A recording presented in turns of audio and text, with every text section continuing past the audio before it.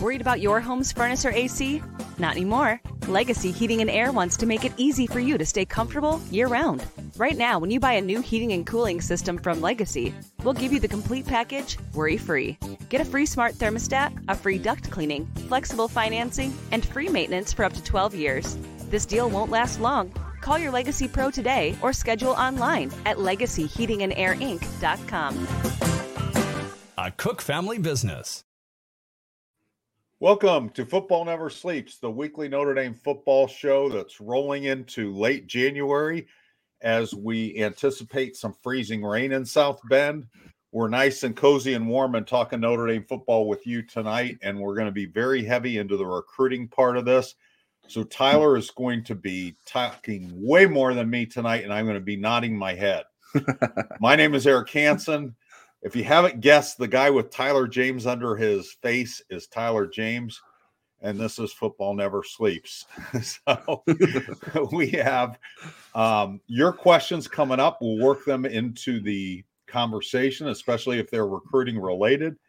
And if they're not, we'll still try to work them into tonight's show. And we would also like you to like and subscribe and do a lot of other things that Tyler's better at describing. So take it away, Tyler. Yeah, make sure you are subscribed to our channel here on YouTube. That will allow you to see all of our content, like the video we had on Saturday from the recruits arriving for Junior Day, which included some recruiting staffers dressed up as leprechauns, searching some cars and generally just bringing some energy with some music playing. It was an interesting show there. I'm certainly warmer now than I was on Saturday out in the cold with my hand free to have it on the camera. But both myself and Charleston Bowles were out there, and we got some good footage and photos that hopefully you've seen by now. If you make sure you hit the bell for reminders that you will know when we'll be live on Football Never Sleeps. We're trying to stick to our Monday schedule, but during the off season, we like to move it around to accommodate any sort of schedule changes that we may need to make. If you are new to the Football Never Sleeps and YouTube process, we want you to submit questions to us, and you can do that by clicking through to YouTube either on an app on a mobile device or on a desktop through the site. You do not want to be trying to communicate to us through an embedded version of this, whether it's on InsideNDSports.com, on social media, or on our message board, because you just won't be able to click through to get to the chat unless you go to YouTube itself. The chat box should be on the right-hand side if you're on a desktop version of some sort, and it should be below our talking heads if you are on a mobile device. Lastly, before I pitch it back to Eric to start our discussion about the latest in Notre Dame football recruiting, we encourage you to subscribe to InsideNDSports.com if you haven't already. This is a good time of year to be a subscriber with so much recruiting coverage just behind our paywall. First-time subscribers can take advantage of our 30-day free trial to the site. You can use promo code NDYT when you sign up to get free access to our premium analysis and recruiting coverage and special access to us over on the Insider Lounge, where we spend a lot of our time, and that's where we'll post the information we hear about recruits first. So that's a good place to be this time of year when there's not a lot of actual football to talk about, but there's plenty of recruiting to talk about. There is a link to take advantage of that deal in the video description below.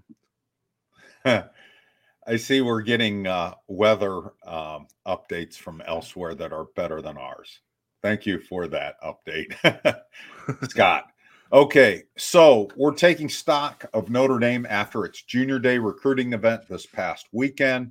The Irish started spring semester classes and winter workouts last week, then hosted some of the nation's top 2025 prospects, along with most of their committed recruits in a class ranked number one at the moment. There's also a 2026 quarterback in that group. And our opening drive is just kind of resetting that for you a little bit, and then we're going to get in some particulars about Junior Day. Notre Dame's 2025 class, again, ranked number one ahead of LSU, number two, has 14 commitments. The Junior Days have changed a lot in recent years. It used to be kind of a cattle call of mostly Midwest prospects sloshing through the snow to get to South Bend, most not having offers, and it was kind of an attempt to forge early relationships and momentum and kind of see those recruits in person. Now it's very focused.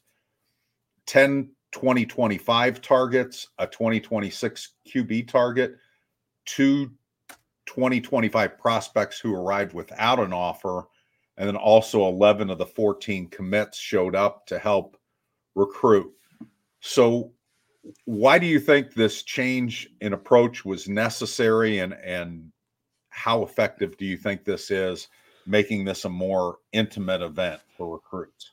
Yeah, I think a lot of changes in recruiting have happened in the past several years due to sort of how the recruiting cycles have sped up and the calendar has changed with the ability to take official visits at the end of your junior year.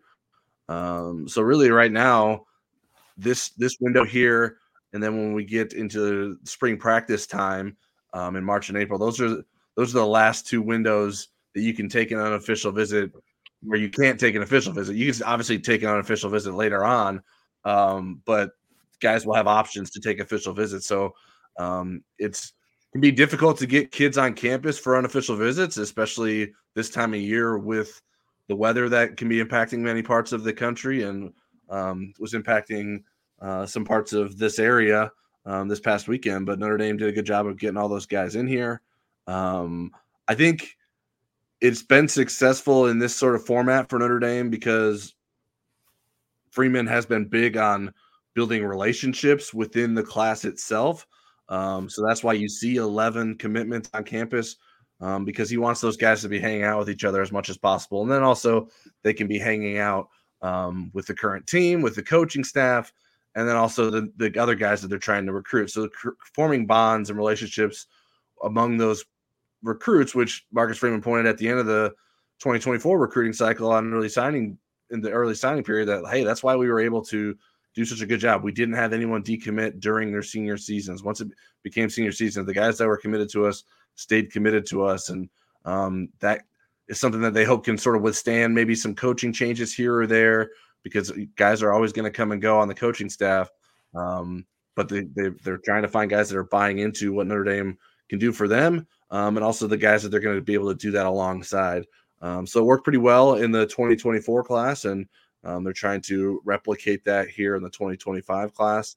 This is really this time of year, especially given the calendar, this is a chance where you can maybe close on some recruitments that you did well early on in the cycle, that you have a good start with. Like you have had guys that have visited multiple times, and then you can start to pick up some ground with newer recruits that maybe you haven't been recruiting as long or haven't had a chance to get to campus.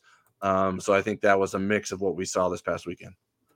So did Notre Dame get any commitments, or are they closing in on any commitments in your opinion from this weekend? They did not get any commitments. My understanding is that no one silently committed. That doesn't mean that Notre telepathically Dame, committed. Yeah, they all did it in secrecy of even everyone else. But I think that there's plenty of reason for Notre Dame to feel good about some of the guys that were on campus. I already had 2 future casts in for 2 of the visitors. That's wide receiver Jerome Bettis Jr. And offensive tackle Owen Strebig. I still feel good about those predictions. I don't plan on changing them. But I also don't know that those guys are going to necessarily commit or decide here in the next month or so. It could still be a while for those guys. I'm considering making a few more future casts, which is something I hinted at and detailed over on the Insider Lounge for our subscribers on Sunday. And if you're not a subscriber to the site, I shared some thoughts on all of the targets who visited on campus, where I think Notre Dame stands with them based on conversations we've had with folks around Notre Dame and around these recruits. So I think you should have a pretty good sense of that if you are a subscriber. But the 3 guys that I think I'm considering potentially making future cast for in the near future are offensive tackle Jack Lang out of Missouri, and a pair of cornerbacks, Dallas Golden and Mark Zachary. Dallas Golden out of Tampa, Florida, and Mark Zachary out of Indianapolis. Both 4-star Rivals 250 guys. Jack Lang is as well. Golden and Zachary actually are, if you remember, Eric, I think it was Marie Biafore who asked us on our podcast last week to pick 3 must-gets going into the weekend, and those were 2 of the guys that I listed as must-gets. on the podcast because they're talented cornerbacks that I think are very highly interested in Notre Dame. And those are the kind of guys that I think Mike Mickens can and should be able to start getting routinely to Notre Dame. And I think they would be worth getting excited about for Notre Dame's coaching staff and Notre Dame fans. And because there's some big time programs that are coming after those guys as well. So we'll see if Notre Dame can end up getting their commitments, but I think Notre Dame's in a very good spot with those guys moving forward. And decent spots with some of the other guys, but I think those are the three that they're best in position for, other than the guys that I already felt that they were essentially the leaders for. I'm not going to mention the name, but I'll just have it be said, if we're going to talk about predictions, I threw out a name and you talked me way out of it. And you said, I don't think they have any shot at this guy. And now it sounds like they do. So I'm just saying. Yeah, we'll talk a little bit about him later. Okay. All right. So the weather was still pretty brutal here. It's going to get warmer. We've warmed up enough that the forecast tonight is for freezing rain. And then we will eventually get to there's still school closures. But yeah, we'll eventually upgrade to regular rain and melting snow. So, I mean, South Bend in the winter when it's like 32 degrees can be pretty cool if you're from the South. It snows. It's not brutally cold. That wasn't the case this week. It was really cold. And yet the recruits pretty much came away universally impressed with what went on. They didn't seem to mind the cold. So what's the secret sauce there? What is Notre Dame doing right on these visit weekends that's eliciting this kind of response where these recruits are really enjoying their time and in some ways, sometimes it's even been a game changer? Yeah, I think you have people on Notre Dame's coaching staff and recruiting staff that they understand the strengths and weaknesses of this program. Snow and a cold day aren't going to make for the best times to do like long campus tours, right? You don't want to be outside in the cold very long. So there's different things like your January junior day isn't going to look the same as your summer official visit or your grill and chill event, or your game day visit in the fall. It's going to be different. The highlight of this visit isn't going to be you sightseeing on campus, the Grotto or Touchdown Jesus. They'll still try to hit some of those spots like the Basilica. But I think the people, the academics and football are prioritized during especially these winter months here. Keep the kids indoors as much as you can. You can get them out there to do some things. I think some of the guys go out and sort of play in the snow a little bit for their pictures, but obviously they're going to get right back inside. So it's a little bit different than standing out there for a few hours and walking around campus and needing to bundle up with some of the guys that don't necessarily always have the right equipment, but they can help those guys out with getting them jackets and coats and hats, which Charleston Bulls needed a hat on Saturday. We'll work on his hat game for this winter weather. But yeah, I think they also plan like activities for these guys to do. They're playing video games with each other. They're playing dodgeball. The coaching staff and the recruiting staff are engaging with the recruits rather than just sort of herding them around. I think that's an important part of it. There's serious discussions that are being had as well about football development and the academic value of Notre Dame. They carve out time for these guys to meet one-on-one with Marcus Freeman and their position coaches as well. So I just think Notre Dame seems to have things in a very good position with what it knows about what works for recruiting kids to Notre Dame. And then that can be tweaked per recruit. Like one recruit might be into the uniforms. One recruit might be really into the academics. I think they'll try to tailor it as much as they can based on the knowledge they have about the individual recruits. Well, I saw one recruit doing snow angels, and I just want to say for the record, the only way that I would have done snow angel in that record or that weather is if I accidentally slipped and I pretended that I did it on purpose and then made a snow angel. So So overall, what's the most significant developments you think that came out of this weekend before we get to questions, and we're going to jump into some of those? Yeah, getting Nathaniel Owusu-Boateng on campus, which I think is who you were referring to earlier. The Snow Angel. Making a snow angel. I thought it was just like going into the visit, I thought it was just a win to get him here.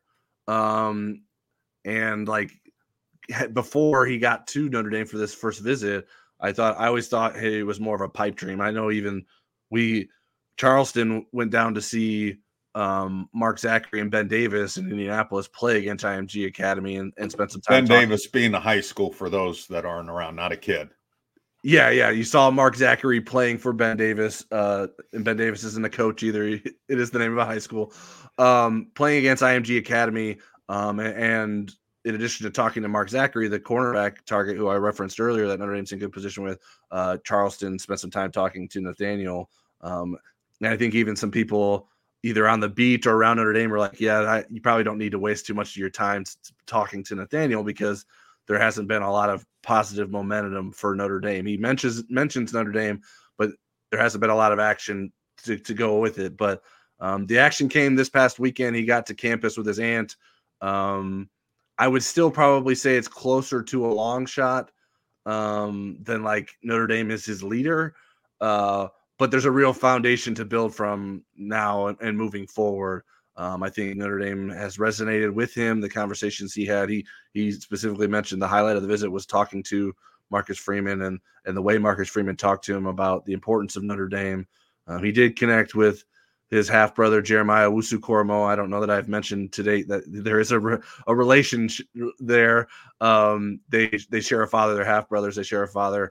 And so Nathaniel told me that he FaceTimed Jeremiah while he was doing the photo shoot with his number 6 jersey on, number 6 being the jersey number that Jeremiah wore at Notre Dame. So a cool moment there. And Notre Dame's going to keep fighting there. Like now it has reason to like, okay, let's keep pushing forward.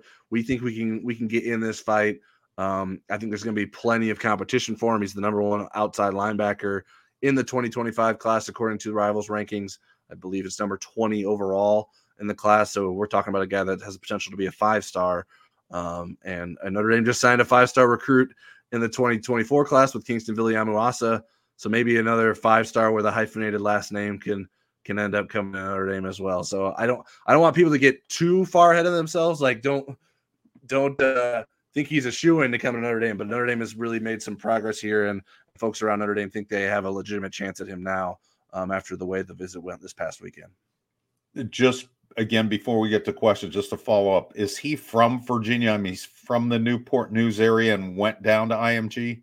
Yes, that's correct. In Virginia, I didn't nail him down. I just asked him. I said, "Hey, where do you live when you're not at IMG?" And he said Virginia. I didn't ask him to get it. I didn't get a street address, but or even his city. I think Manassas is where he was at some point in Virginia, but I don't know exactly where he lives during his non-IMG times. But I do know that he plans to. I should mention it's going to be a long recruitment. He doesn't really plan on making a decision necessarily before the early signing period. Now, maybe obviously neither did his brother.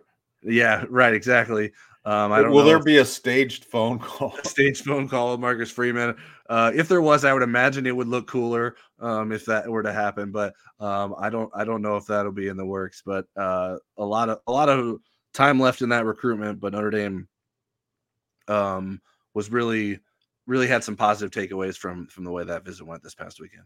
Right. And not to get too far ahead of things, but he is, I would think that you would think that he projects as somebody with similar traits to Jeremiah in that it's a guy you don't have to take off the field on 3rd down. And that was a huge advantage to Notre Dame's 2020 team in that they could play nickel with Jeremiah Owusu-Koramoah on the field. And yeah, so they were never caught with the wrong personnel.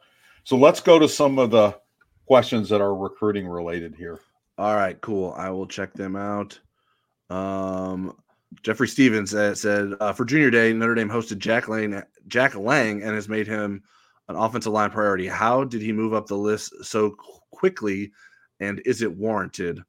Well, Jack Lang was offered by Notre Dame, I think, in November, and he visited in October. So Notre Dame got to see him in person in the fall, and things have really started to progress since then. His father is a Notre Dame fan, grew up a Notre Dame fan, so that works in Notre Dame's favor. But he's genuinely a talented recruiter. I don't know, I don't have his profile in front of me, but I think he's probably around one of the top 20 offensive tackles in the country on the Rivals service rankings. And Notre Dame likes him a lot. He's a big kid. He moves well. He's an impressive looking athlete. And so Owen Strebig has been the guy that Notre Dame's been on for a long time as a potential offensive tackle in this class. But Jack Lang has sort of surged there. Obviously, Notre Dame already has a commitment from Will Black. I think tackle has become a bit of priority in this class with some interior guys in recent classes coming in at the high end level. Now, certainly you have guys like Gerby Lambert in the previous class who you think can be an offensive tackle in the long run, and maybe Styles Prescott can be as well. But you got some other guards in there. So I think tackle is going to be a priority, and Notre Dame has some other options beyond just Jack Lang and Owen Strebig. Matty Augustine was on campus this past weekend as well as an offensive tackle prospect that Notre Dame likes quite a bit as well. So Jack Lang, I think Notre Dame has really done a good job of making him feel prioritized, like you mentioned. And I think we'll see. He will certainly be a name to monitor moving forward, as I mentioned earlier, that I'm considering putting in a Rivals future cast for him. Yeah, he's number 164 overall. He's from Eureka, Missouri. And sometimes when I'm chatting with Tom Lemming, who's not affiliated with Rivals, but gets around the country and sees all these people, this is he's affiliated with us. He's a long-time affiliation with us. Yes, he puts up with us and we put up with him, and it's a wonderful association. But Tom and I were talking the other day, and that was one of the names that he came up with without prompting, of players that Notre Dame was zeroing in on that he's super impressed with. So he thinks that 164 national rating is a little bit low and that he thinks he'll come up. He's got some pretty good offers. I think Michigan, Tennessee, Washington are some of them. A lot of the Midwest schools beyond that aren't, the elite offensive lines, but I would imagine he's going to add to that if he doesn't commit here fairly soon. Okay. Yeah, and I think Missouri is worth mentioning too. I know that's not a school we're used to thinking about, but Missouri had a really good season, and he's from Missouri, so I think Missouri is going to really try to push hard for him as well. Okay, the next question, or do we? Oh, sorry. Yeah, that's on me. Frank Sarah asked, "What is your best guess on how many commitments Notre Dame will get in the next 3 weeks?" I'll let you go first. As I mentioned, I don't know that anyone has silently committed to Notre Dame. So in the next 3 weeks, I would be guessing. Like, I maybe they'll get one. I don't know that in the next 3 weeks there's any sort of guarantee that one of those guys will commit to Notre Dame. But it could change. Like any of those guys that I feel good about, if they want to go ahead and end their recruitment, that's certainly within their right. But there was no one that, to my knowledge, was like, okay, I'm done with this. Let me go home and schedule a like a commitment announcement. So I get a graphic ready. I would say one. That is something that we do on our end. I haven't got a graphic ready for any of those guys quite yet, but we'll see if that changes here in the coming weeks.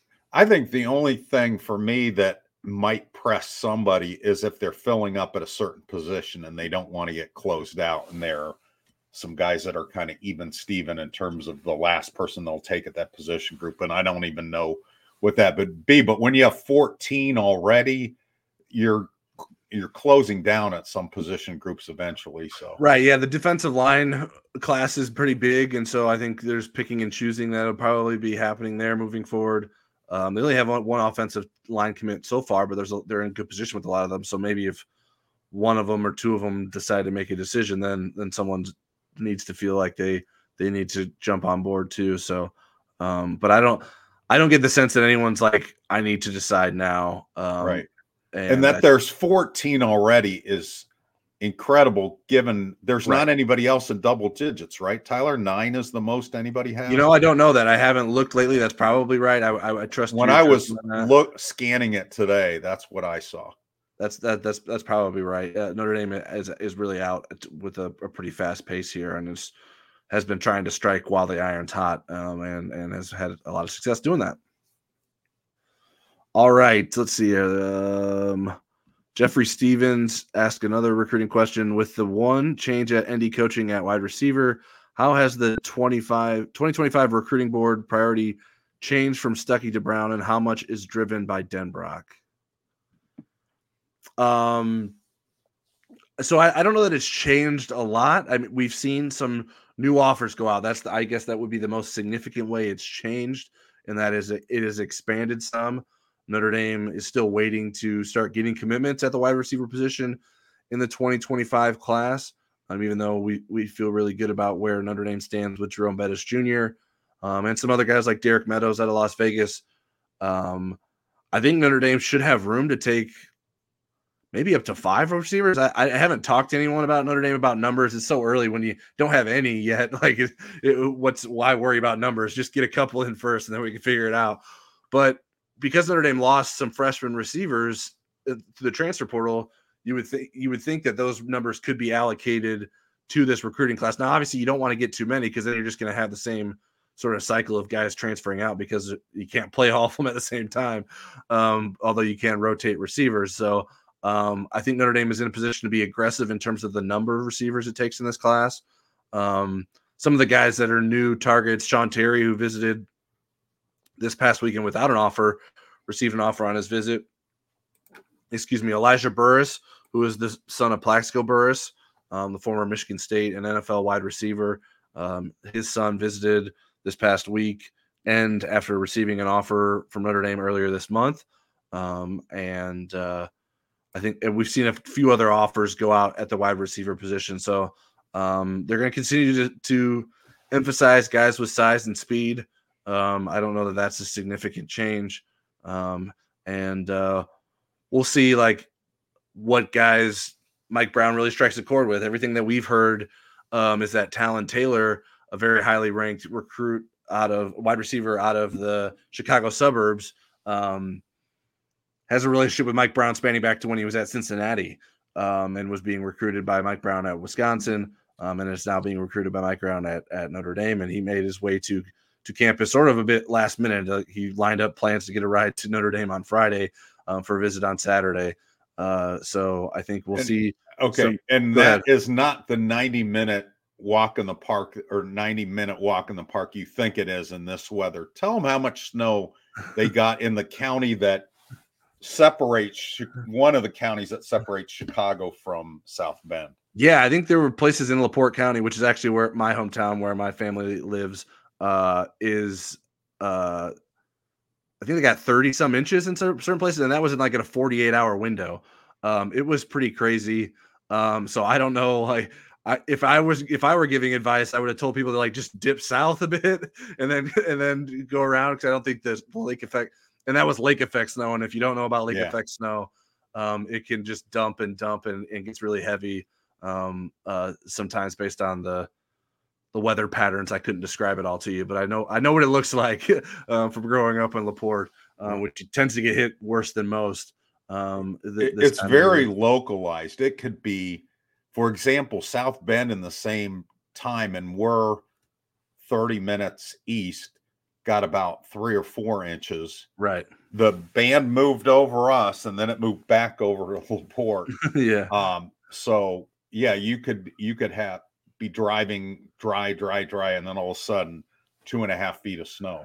Yeah, I think Talon, I heard him and his buddies that he made the visit with were talking to one of the recruiting staffers, and I think he said it took them about 2 hours to get here. Like they had to certainly slow down in some areas, and I think he was the last to arrive. But that was good that he made it here safely, because it could be a bit treacherous on some of those highways getting from Chicago to Notre Dame during this time of year. Okay, do we have any more questions for now, or do we want to move on? I didn't mention like how much is that driven by Denbrock. I imagine he certainly can play a role as well. I think there may be some guys that he knows of or has some connections to that he'll want to prioritize. I haven't gotten a sense of how much he is guiding what he wants Mike Brown to prioritize at wide receiver or not. But I think Notre Dame has had at least a good starting point, and it seems like a lot of those guys that were interested in Notre Dame when Chancey Stuckey was the wide receivers coach continue to be interested in Notre Dame with Mike Brown as the wide receivers coach. Yeah, and I think the nice thing, I've seen a lot of Denbrock pictures showing up when Notre Dame coaches are going out on the road and talking to guys. He can talk about, hey, we had the number one offense in the country at LSU. Here's my vision for Notre Dame, and I think that's helpful. Speaking of absolutely. coaches, he's been doing a lot of traveling with Marcus Freeman. Like I think pretty much most of his visits have been alongside Marcus Freeman. So to have those two guys in the room, I think is a pretty good thing for recruits that are getting around some Notre Dame coaches. I think he's left the house shopping up to Diane, his wife. So he's not home enough. Yeah, pick that one. That one sounds good. So the coaches are back out on the road this week. Yep. They were out on the road last week. So what's the point of them going out? What are they accomplishing by being out on the road this week? Yeah, getting out and seeing commits and targets. And this is something they'll be doing this week, next week. I think that runs out. February 3rd is the end of the contact. But yeah, so this week and next week. And it's the recruiting calendar has changed in one very, I think, important way. These visits in the past, when you make a school visit, you were only allowed to actually talk at length to the kids that are seniors in high school. And right now, like there's not a lot of value to that for Notre Dame because it has its senior class already signed. Most of those guys are even already enrolled at Notre Dame. But the recruiting calendar changed this cycle where now during this contact period, you can actually have contact with the juniors. So Notre Dame is getting out and being able to talk to these commits and targets in the 2025 class when they get to their schools. It's not just them being around and their presence being noted and doing some sort of reconnaissance by talking to the coaching staff and other people in the building or watching them perform at different athletic events or workouts. They can actually have discussions and do more than just shake hands. I think sometimes that rule gets broken and or was getting broken by schools across the country. But now this feels way more realistic and more meaningful that the coaches can do this, especially when they're spending so much time traveling, that they can actually say more than hello to the recruits that they're there to check out. So in addition to that, you get some eyes on some of the younger recruits. There's 2026, 2027 recruits that Notre Dame will be able to check out and see in person that maybe they haven't prioritized to this point, but the cycle moves forward and you start taking some more time to double back on some of these kids that are emerging as freshmen and sophomores in high school. Okay. Let's see. We will go to what's next in recruiting. What's the next thing? I guess we have official visits in the spring. We have the Pot of Gold Day that'll be 2026 recruits, right? Yes, correct. Yeah, I think there's a number of 2026 recruits that pretty much know they have an offer, but it haven't been formally offered. They sort of like try to reserve it for the Pot of Gold Day. And that happens on St. Patrick's Day. So we'll have that in March. Like I mentioned, the contact period goes through February 3rd. So Notre Dame's coaching staff will be out on the road these next couple of weeks. And then there's a 1-day quiet period, which just means that they can't go out on the road for that day, but kids can visit Notre Dame if they so choose. I'm not expecting a lot of visitors coming to Notre Dame's campus, but if there's some guys that want to get here and Notre Dame can make it work out, they'll try to do that, particularly on the weekends because the coaching staff is out on the road during the week. And then it becomes a dead period through February into early March. And then it's just back into a quiet period, which allows kids to start getting back on campus for spring practice visits in March and April. And then once we get into April, then the official visits can start. And then that mid-April to late May is when the coaches can get back out on the road and do some more recruiting and evaluating with the contact period as well. So lots of ins and outs of recruiting to come, and lots of work to be done, and plenty of important traveling and conversations to be had with recruits that Notre Dame is very interested in. One last question for me in recruiting. So Kevin Humes, we had talked about on a few of the shows. Yeah, we have reported in the Insider Lounge and maybe elsewhere that Notre Dame is no longer interested in him, and he's going to pick somebody else on signing day. And my question is this: the interest in a couple of these 2025s, Mark Zachary, Dallas Golden, if I didn't butcher his first name there. No, you got it. Do you think because they are honing in on those two guys in 2025 and Humes was originally in that class, that maybe that's why they lost interest?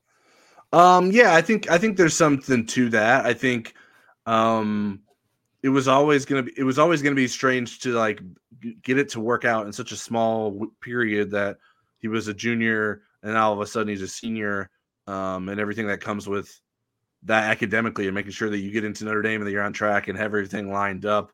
So I think Notre Dame was much more comfortable with pursuing the 2025 cornerback targets than trying to figure out how to make this work with Kevin Humes and it seems like, I know he had official visits lined up throughout the month. I'm not sure that all of them are happening. I think there was a one to Penn State that he was scheduled for that I don't think happened this past weekend. So I think I'm not sure what sort of favors he did himself in the sort of timing of this all coming down for him. So I'll be interested to see where he ends up. I think Syracuse is a place that he maybe made an official visit, and Syracuse is somewhat unexpectedly become a hot recruiting destination and transfer portal destination with its new head coach hire, Fran Brown, and the connections he had as an assistant coach at Georgia. Okay, we are going to move into current business, which is winter workouts. Can I talk about Kingston Viliamu-Asa real quick? Yeah. Yep. Absolutely. I think I mentioned it earlier when I was talking about Nathaniel Owusu-Boateng, but Kingston Viliamu-Asa today, Rivals released its final update for the 2024 class as it relates to 5 stars. The rest of the rankings will be released throughout the week when it comes to the Rivals 250 on Tuesday, and then the offensive and defensive position rankings will be released on Wednesday and Thursday, respectively. So Kingston remained a 5-star, not surprising based on all the information that we'd received from the Rivals staff. The Rivals staff has been very high on him. He was 22 previously. He moved up 3 more spots. And the last ranking came out in early December, so about a month and a half. The big event being the All-American Bowl that he participated in. The practices leading up to that, he was impressive in that. So Rivals moved him up a little bit. That makes him the first 5-star freshman to enroll at Notre Dame per the Rivals ratings since Blake Fisher in the 2021 class. And his overall ranking of 19 is the highest for any Notre Dame signee since a couple of guys in the 2013 class. Jalen Smith, who was number 3 overall, and running back Greg Bryant was also number 19 overall in that class. So it's been a while since Notre Dame's gotten a recruit ranked as highly as Kingston Viliamu-Asa did. So not surprising, but certainly encouraging and sort of a little bit of a sign that Notre Dame can sort of compete for some of those guys at the top end level. I think I did the math. There's 31 5-star recruits, 30 of them are either committed or signed, and they went to 18 different schools. So for Notre Dame to be one of those 18 schools is a positive development, and hopefully for Notre Dame, they can continue to get up there and get some of those 5-star recruits moving forward. So Rivals has been doing this 5-star thing since, and everything else that they do since 2002 cycle. And there have only been 6 players with a higher ranking than 19th that ended up at Notre Dame. And I bet you couldn't name all 6 of them. And if you could, I will run a stake over to your house right now. No, I mean, I know Jalen Smith is obviously one. Gunnar Kiel. Okay. That is not yes? right. That is not right? Okay. Michael Floyd. Michael Floyd was 27. Gunnar Kiel was 20. So Damn. Oh, that was close. All right. Well, I'm running out of options already. Spill the beans. Greg Olson, who didn't end up staying at Notre okay. Dame, he transferred when his brother transferred out to Miami. Sam Young, who's been on our podcast. Yep. Jimmy Clausen, who was the number one player in 07. Manti Te'o in 2009. Yeah. This is the one that will get everybody every time. Ishaq Williams in 2011. And then Jalen Smith. All right. Yeah. If I would have spent more time, I definitely would have got Jimmy and Manti. Those are obvious ones that I should have been able to think of, but I hadn't even considered even looking into that. I'm glad you looked that up. I probably should have included that in my story today, but I just looked at the last one, not how many in Rivals history had been that high. So that's good information. You know, and it's funny about Jalen Smith too, because I don't know that the Notre Dame fan base was as jazzed about him. I think they were happy he was in the class at the time, but he's from Indiana. How good could he be? But man, he was incredible. I mean, the pre-knee surgery Jalen Smith, it's just too bad Brian Van Gorder was his defensive coordinator for a couple of years.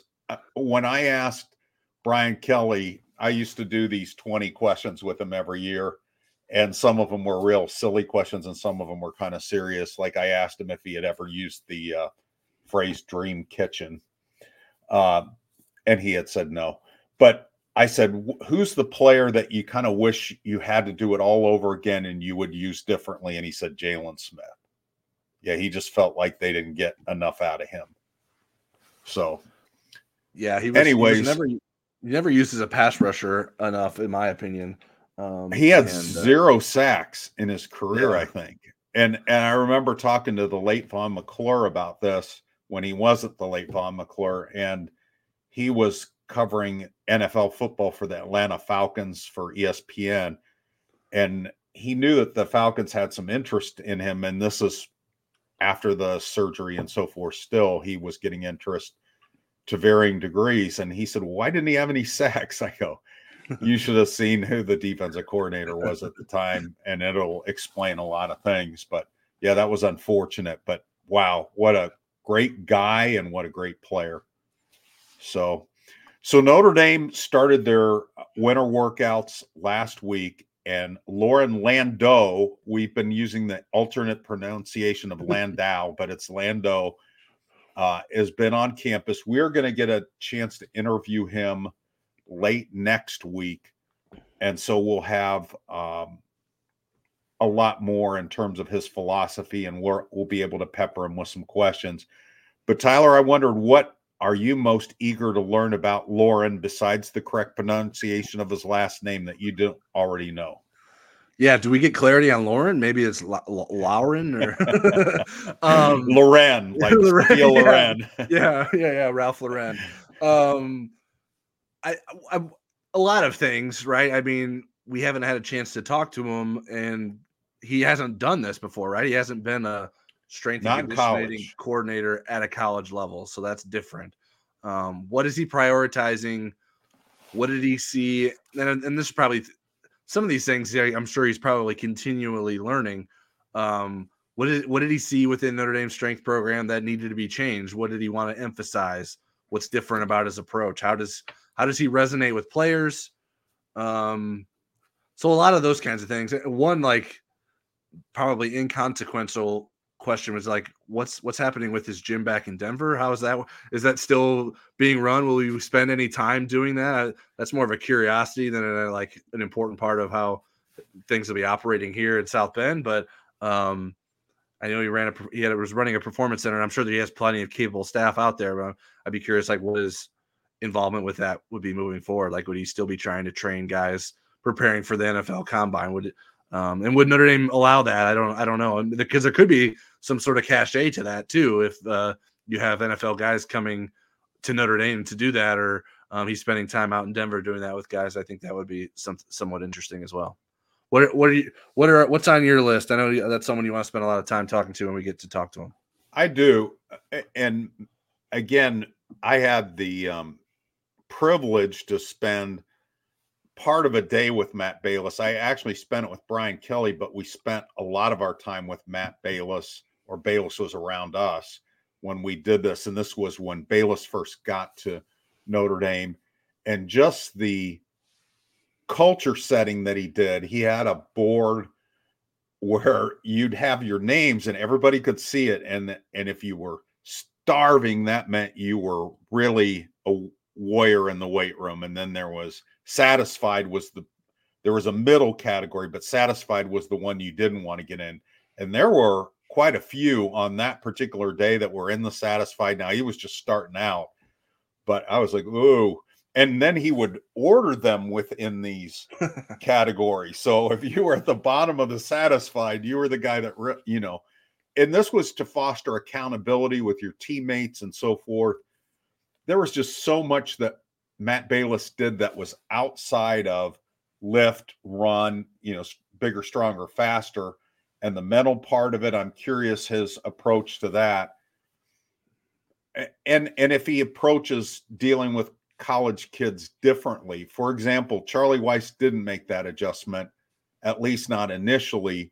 And he treated guys like, young pros, like rookies and early in their NFL career, which worked for him walking in the door because he inherited a veteran team. But then the roster turned over, and that's why we had the 3-9 of 2007. There wasn't that development going on. So those are some of the things that I'm curious about as we get ready to get to know him a little bit. And then what do you think tops besides the recruiting? What do you think Marcus is working on? I mean, is it really so recruiting focused that they're not working on the playbook? Or do you think while they're in the plane with Mike, they're talking about offensive philosophies, Mike Denbrock, and what he wants in the playbook and how they're going to run the quarterback competition and that kind of stuff? Yeah, I'm sure there's some of those conversations that are happening. I think recruiting is probably top of the list. I think making sure he's aware of how things are going with the strength and conditioning program, I think, are important too, right? With the new thing being installed there, making sure that Mike Denbrock is getting acclimated. Obviously, that's a little bit easier considering he doesn't need directions necessarily around town. But getting him involved with the rest of the coaches and making sure they have a clear plan for how they want to attack spring football and what sort of philosophies they have. I think there probably isn't a lot of surprises there, but to make sure that everyone's on the same page, working with the same terminology, it helps to have that continuity on staff, especially on the defensive side of the ball. So they kind of have it some on the offensive side with Mike Brown and Gino Gaduli having worked with Mike Denbrock. Right. Yeah. So you do have some guys that are familiar with each other, and that should make things a little bit easier. So I think those are probably the top things. I don't know if there's any sort of like handshaking and appearance making that Marcus Freeman needs to be doing. I don't know a lot of that is happening now because of the recruiting. I think most of that happens in May. But if there's people that are around that he needs to, if there's any sort of discussions he needs to have with Notre Dame's collective, I think those would be wise discussions to have. He's going to have a new boss on March 25th. In accordance with those rules, yeah, and making sure certainly Pete Vivacca won't be a stranger when he comes in because he's already been around campus for quite some time now, getting ready to take over for Jack Swarbrick. So is there anything I'm missing on Marcus Freeman's to-do list? Other than saying hi to his 6 kids. Yeah, making sure they're staying out of trouble. Yeah. So, okay. Do you have any more questions before we launch into the next segment? Yeah, well, let's hit some of these other questions. One more recruiting question from Beetlejuice. So who's next to pop in y'all's opinion? Dallas Golden, Mark Zachary, Owen Strebig, one of the receivers. Do you want to go first since I've been talking so much recruiting, Eric? Do you want me to take the lead again? I'll go ahead. It seems like Jerome Bettis has been on the edge of committing, but I'm going to go with Owen Strebig. He's got a lot of competition for him. I think if Jerome really thought, I need to get this done, he would have pressed that. I think he wants to probably wait till spring, maybe. I'm going to go with Owen Strebig out of that group. Yeah, I think anyone from the group of Bettis, Strebig, Jack Lang, Dallas Golden, and Mark Zachary would not be a surprise to me. I think any of them could be first. I don't think Jerome Bettis Jr. is ready to make a decision. I do think it'll eventually be Notre Dame, but I think he is taking his time with that. So I will go with, why not Mark Zachary? I don't know that I have a strong feeling or opinion or reasoning of why Zachary would be before Dallas Golden or Jack Lang or something like that. But let's go with the in-state guy. Maybe he takes some time away from his basketball season and announces a commitment to Notre Dame. And isn't he a pretty big time basketball player?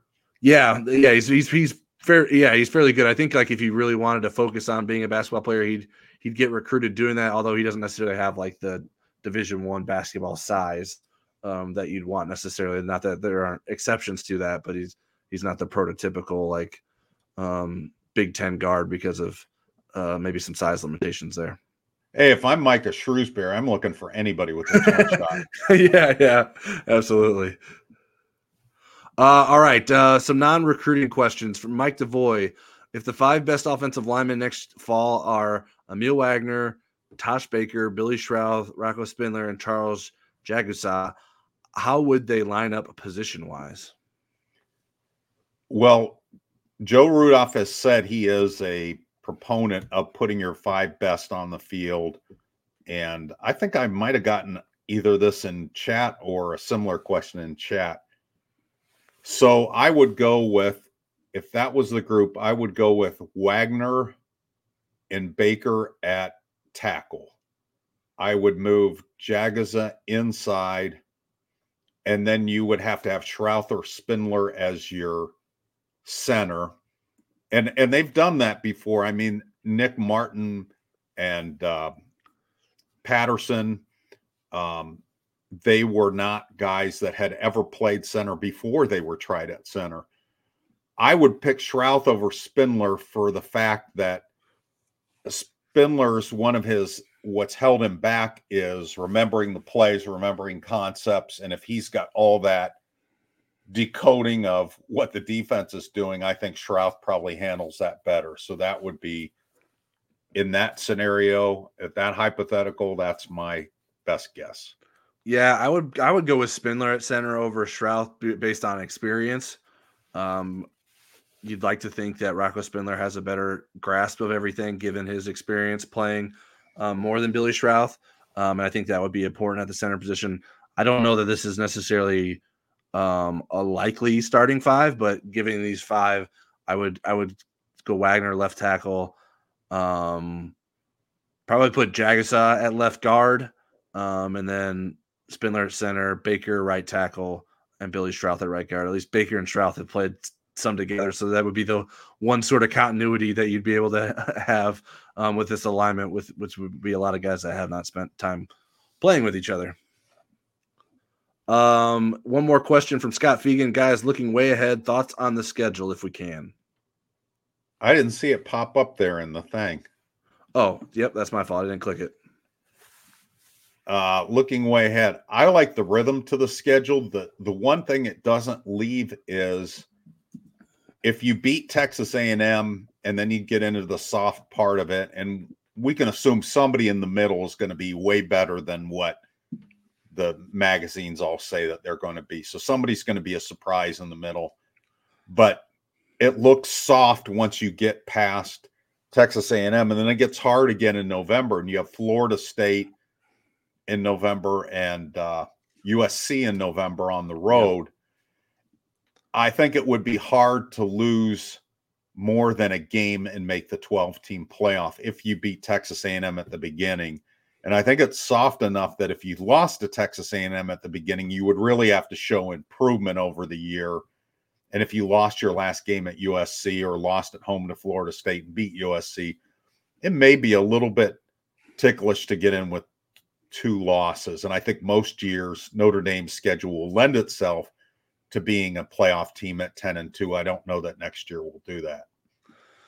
Yeah, well, I share many of your thoughts there. What if Notre Dame lost to A&M on the road, and I don't know, Louisville is great again, or whatever you want, however you want to describe Louisville. But Louisville's Louisville really, is Jekyll and Hyde again. yeah, Louisville's really good and comes in Notre Dame and beats the Irish. Could Notre Dame rebound with a strong November if it swept those November games to get into the playoff? Some of it depends on how good A&M and Louisville ended up being, especially Louisville. Right. And some of it depends on how good USC and Florida State are. If those were undefeated or very highly regarded teams when they won, and you're saying, oh my God, early in the season, Riley Leonard was awful, and then they changed to Steve Angeli, and they were weird. I'm not suggesting that's going to happen. I'm just doing that for those people that love Steve Angeli. And then Steve Angeli led them to all these victories. I mean, there has to be a reason why they flipped the switch and are a markedly better team. But I think under that scenario, it could work out. And again, you're not doing this in a vacuum. You got to depend on what everybody else is doing. Right. Yeah.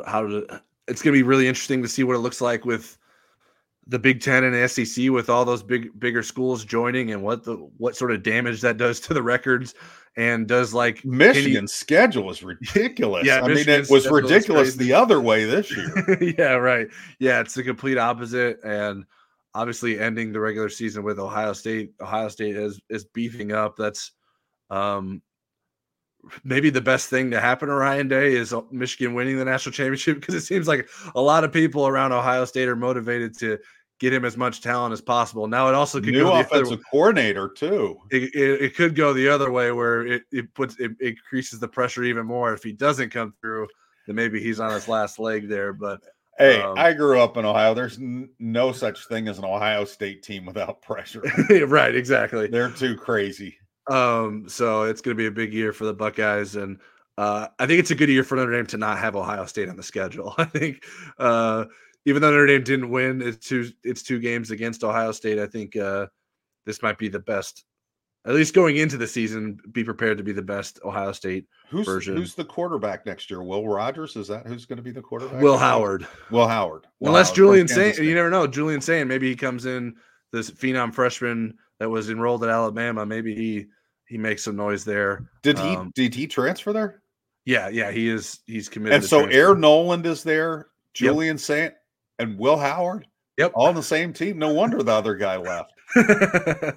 Yeah. I think Kyle McCord knew some things were happening. And knew he wasn't going to be guaranteed anything. And Devin Brown, the guy that was his backup last year, stayed as well. So it's going to be an interesting spring there. I would imagine probably someone ends up leaving. Well, I know Ohio State got the safety from Alabama, right? Yep. Okay. Yeah, they did real well. Running back from Ole Miss, Quinshon Judkins. Right. Wow. They did really well. They have the number one overall player in the 2024 class, according to Rivals, Jeremiah Smith, a wide receiver. That's Ohio State, they needed, is more wide receivers. Right, yeah. Really struggling there. And Egbuka is coming back. I mean, a lot of their stars that you would have thought would have gone, Egbuka I thought would have gone. But yeah, it's very similar to what Michigan did last offseason, where they had a lot of their guys that and Notre Dame did too. I mean, Notre Dame had Notre Dame's done that too. Yeah, absolutely. Okay. So do we no more. I got no more questions for us. Okay. Oh, whoa. Did I kick you out? What happened, Eric? Well, I think I may have lost Eric. We'll see if he rejoins here. There he is. Did I kick you off, or did you do something? I wish I could blame it on you, but trying to click on something and I clicked on the wrong tab and erased myself. It happened right when I clicked on something. I was like, wait a minute, I don't think I clicked anything that would kick Eric out there. I was getting ready to wrap up the show without you, but okay. Are there some topics we want to go before you leave us for a second time? So Logan Saldate from California wide receiver played in the Polynesian Bowl on Friday night. He had one catch for 21 yards. He played on the winning team. What kind of reviews did Logan get from the Rivals national analysts during the week for practices? Yeah, he was teammates with Dylan Raiola, the five-star number one quarterback in the country that's signed to play at Nebraska. He was described as someone that was very well connected to him and a reliable target, making catches over the middle, showing off some speed. So some promising reviews there for Logan Saldate, and that sort of matches up with my expectations for him. I thought that was sort of the kind of the receiver I expected him to be, and good that he was able to get out there and show that. We had former Notre Dame receiver Robbie Toma on the podcast last week. Robbie is an assistant coach at the Punahou School in Honolulu. During, I think, our broadcast of Football Never Sleeps, Kia and committed to Notre Dame, the younger brother of Kahanu Kia, who is back on campus and attending classes and going through winter workouts. What maybe is your biggest takeaway from talking to Robbie Toma, who had coached both of those two and very familiar with the family? We talked about a lot of stuff. Yeah, I mean, those guys seem to fit the mold of what you'd expect from the Hawaiian recruits that Notre Dame has been able to land. Hard-nosed guys, hard workers, guys that can make some plays, athleticism, they'll get after it. I think both will have a chance to make impacts on special teams early in the career. Kahanu already did as a freshman. We'll see. I'm very curious to see what Kahanu's development has been and how well he can hit the ground running coming back from his 2-year mission. And looking forward to talking to him in February. And yeah, I think it's a good podcast. Robbie's a great guest as he has been in the past. So if you missed that, make sure you go check that out. And then for me, just his universal praising of Mike Denbrock coming back to Notre Dame. I mean, it seems like everybody that we've talked to that path crossed with Mike Denbrock is over the moon happy that Mike Denbrock is back at Notre Dame. The other thing that was a big takeaway, we did get a correct pronunciation of O.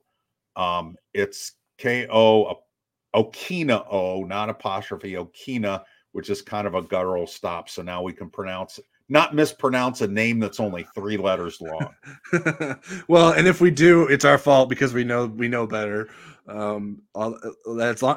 We like to know it sooner than after they've been in the program a while. Where we were reminded this year that actually Jadarian Price isn't Jadarian Price, it's Jadarian Price, which was news to most everyone that was around. And we'd called him Jadarian to his face, and he was kind enough to not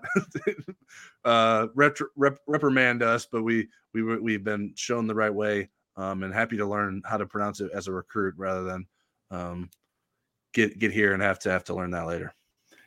The other funny thing about that is Robbie Toma, they misspelled his name for 2 years, media relations did, and he didn't say boo about it. And then, they're like, boy, that's a really unusual spelling. He goes, it is for me too, because that's not how I spell my name. How'd they spell it? With just one B? One B, like Roby. Okay. Yeah. And didn't they have Zach Martin was an H instead of a K for a little bit too? Correct. For a whole year, he didn't say boo about it. So that was pretty funny. So you're saying we shouldn't take it as gospel that Landau is Lando? We should actually make sure we verify it with him when we get a chance to talk to him. We'll sacrifice one of the other media members. Hey, ask him if it's really Lando. And I know just which media member would be perfect for that. But we'll also, real quickly, we're going to have a chance in the next couple of weeks, starting next week, to interview. That they changed the schedule. We were supposed to start doing some interviews this week. It'll be on a couple of Fridays. All 15 early enrolled freshmen, the 6 of the 8 transfers that are already here, and then Kahanu Kia. Out of that group, give me the 2 guys that you're most eager to speak with. Number 1, Riley Leonard. Why did he come to Notre Dame? What improvements does he feel he can make at Notre Dame? How did he take in the change in offensive coordinator since he'd come to Notre Dame? Plenty of questions for Riley Leonard. Yeah. Next on my list is Kahanu Kia. I'm very interested in what he's been up to, how soon he can make an impact again. I know that's not probably a big headline name, but it's something that I'm interested in. If I took those 2 from your list, do you have 2 others for me? You did take those 2 from our list. And And I've dealt with one of the guys that have taken a Mormon mission. Chris Badger was in the Andes Mountains, so it was a little bit different. He lost weight. He came back. It was a big adjustment. And then he ended up transferring to BYU. I would say, I don't know. KVA is super interesting to me. I think I want to talk to Cam Williams, even though Charleston did a bunch of things on him. I'm really kind of curious about what makes him tick. And then of the junior college guys, of the transfers, Chris Mitchell interests me. I mean, sure. That's a guy that could possibly be a starter. I want to get sometimes when you talk to people, you really get a feeling of how ready they are for something. And you also get a feeling for when they're tapping the brakes and are a little bit scared. I mean, Tobias Merriweather last August, I just got a tapping the brake kind of feeling with him. It just didn't feel like he was completely confident about what was going to unfold for him. And now he's at Cal. And yeah, we had, we have everybody but one scholarship transfer out that has a new school because Robbie Carmody and Ramon Henderson both picked UCLA. Michael Carmody. Michael Carmody. I said Robbie. Yeah. Robbie is at Mercer playing basketball, or he was. But yeah, Michael Carmody is at UCLA. 3 guys at UCLA. Anybody surprised with you with where they ended up? I mean, Michael Carmody is a little bit surprising. I don't know that UCLA would have been my guess. I hadn't been doing much reporting on trying to figure out where he would end up, but that's certainly not anywhere close to home. But if he can get healthy and find a path to playing time, I think that's probably all that matters for him. You mentioned Tobias Merriweather. I was a little surprised that Cal's where he ended up. I wondered, like, was that really the best that Tobias Merriweather could do? I don't know. Like maybe it's an easier path to being the number 1 receiver at Cal. Cal has had decent receivers, so it's not. He wanted to play in the ACC. Yeah. He's like, you know what? This little taste of the ACC I've had at Notre Dame, I want the whole thing. So I'm going to go to Cal. It would have made more sense if there was still going to be a Pac-12. Right. Yeah, with him being a West Coast kid. So I'm interested to see how that works out as well. Is there anyone that surprised you? I would say Carmody a little bit. And it's interesting how many of them are teammates. There's 2 TCU guys, 3 UCLA guys, 2 Cal guys, Aiden Calnania. Yeah, and a 4th UCLA guy is KJ Wallace, who was at Georgia Tech, who was previously at Notre Dame. So 4th guy with some Notre Dame ties on that UCLA roster. I didn't look. I had been meaning to. Like, I wonder, is there someone on staff there, maybe even just in like the recruiting department that has some Notre Dame connections? It's interesting that there's been so many Notre Dame guys ended up at UCLA all of a sudden. Well, and they have a coach that's kind of on the hot seat, kind of. Yeah. So we'll see how the Big Ten does for Coach Kelly, Coach Kelly. All right. I think we've gone into overtime enough. Eric, you want to get us wrapped up here? Yeah. Thanks to Legacy Heating and Air for sponsoring us. Use the code NDYT for a 30-day free trial of InsideNDSports.com. Get all the cool recruiting stuff and some of our deep analyses. And that's it for me. Thanks for all the questions, too. Yeah, and if you got more questions, you can hit up Eric's live chat tomorrow, Tuesday, on InsideNDSports.com, starting at noon Eastern. You can submit questions ahead of time if you head to the site. We will do a podcast on Thursday. We're trying to sort of stick to Monday, Thursday. Football Never Sleeps and Inside ND Sports podcast schedule, and we're planning to do that this week. And so you'll hear from us then. Like we said before, like, subscribe, do all the things you're supposed to do on YouTube. We really appreciate the support, and we will see you next week.